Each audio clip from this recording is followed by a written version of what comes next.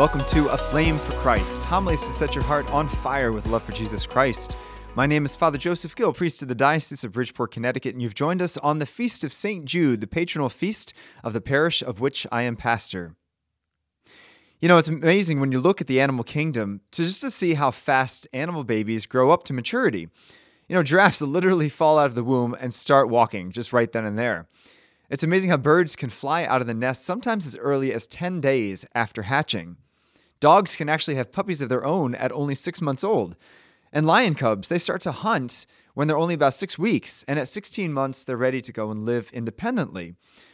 So why is it then that human beings, whom God has created in his image and likeness, the smartest and most intelligent of all the creatures on the earth, why does it take them 18 years until they can be independent?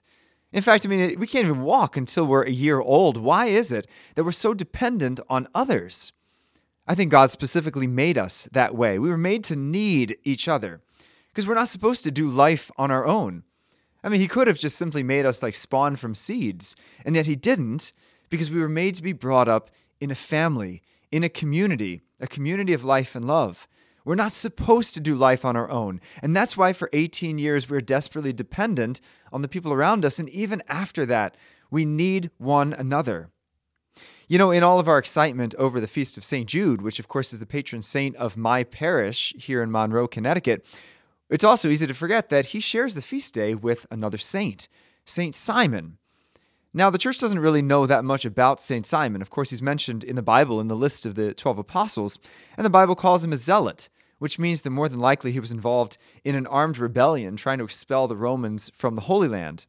The Bible also calls him a Canaanite, which could mean that his family has roots all the way back in the Holy Land, even before the coming of the Israelites. And really, that's kind of all we know for sure. There's a number of other legends that surround Saint Simon, but there's a significant tradition that makes him a close co-worker with Saint Jude, as both of them traveled to Persia and preached the gospel to the pagans that land. Saint Jude was martyred, according to tradition, by being beaten to death with clubs, and Saint Simon officially was sawed to death in half.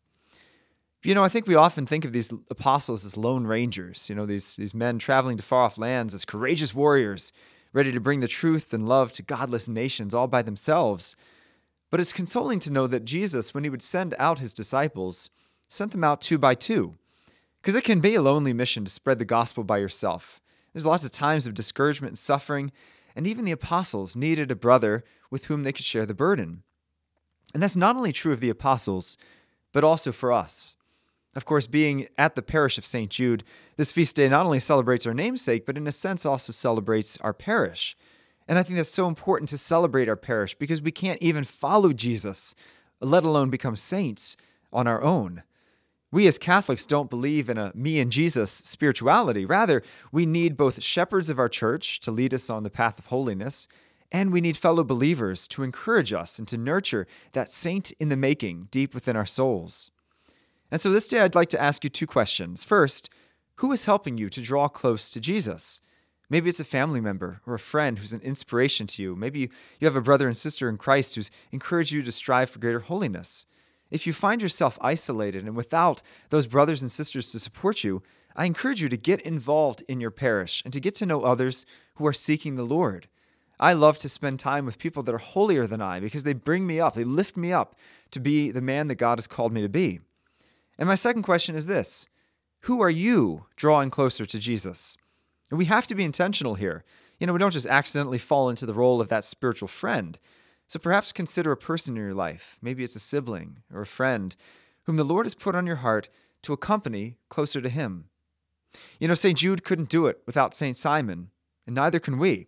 But together, as one mystical body of Christ, we can become saints, along with our great patron of St. Jude.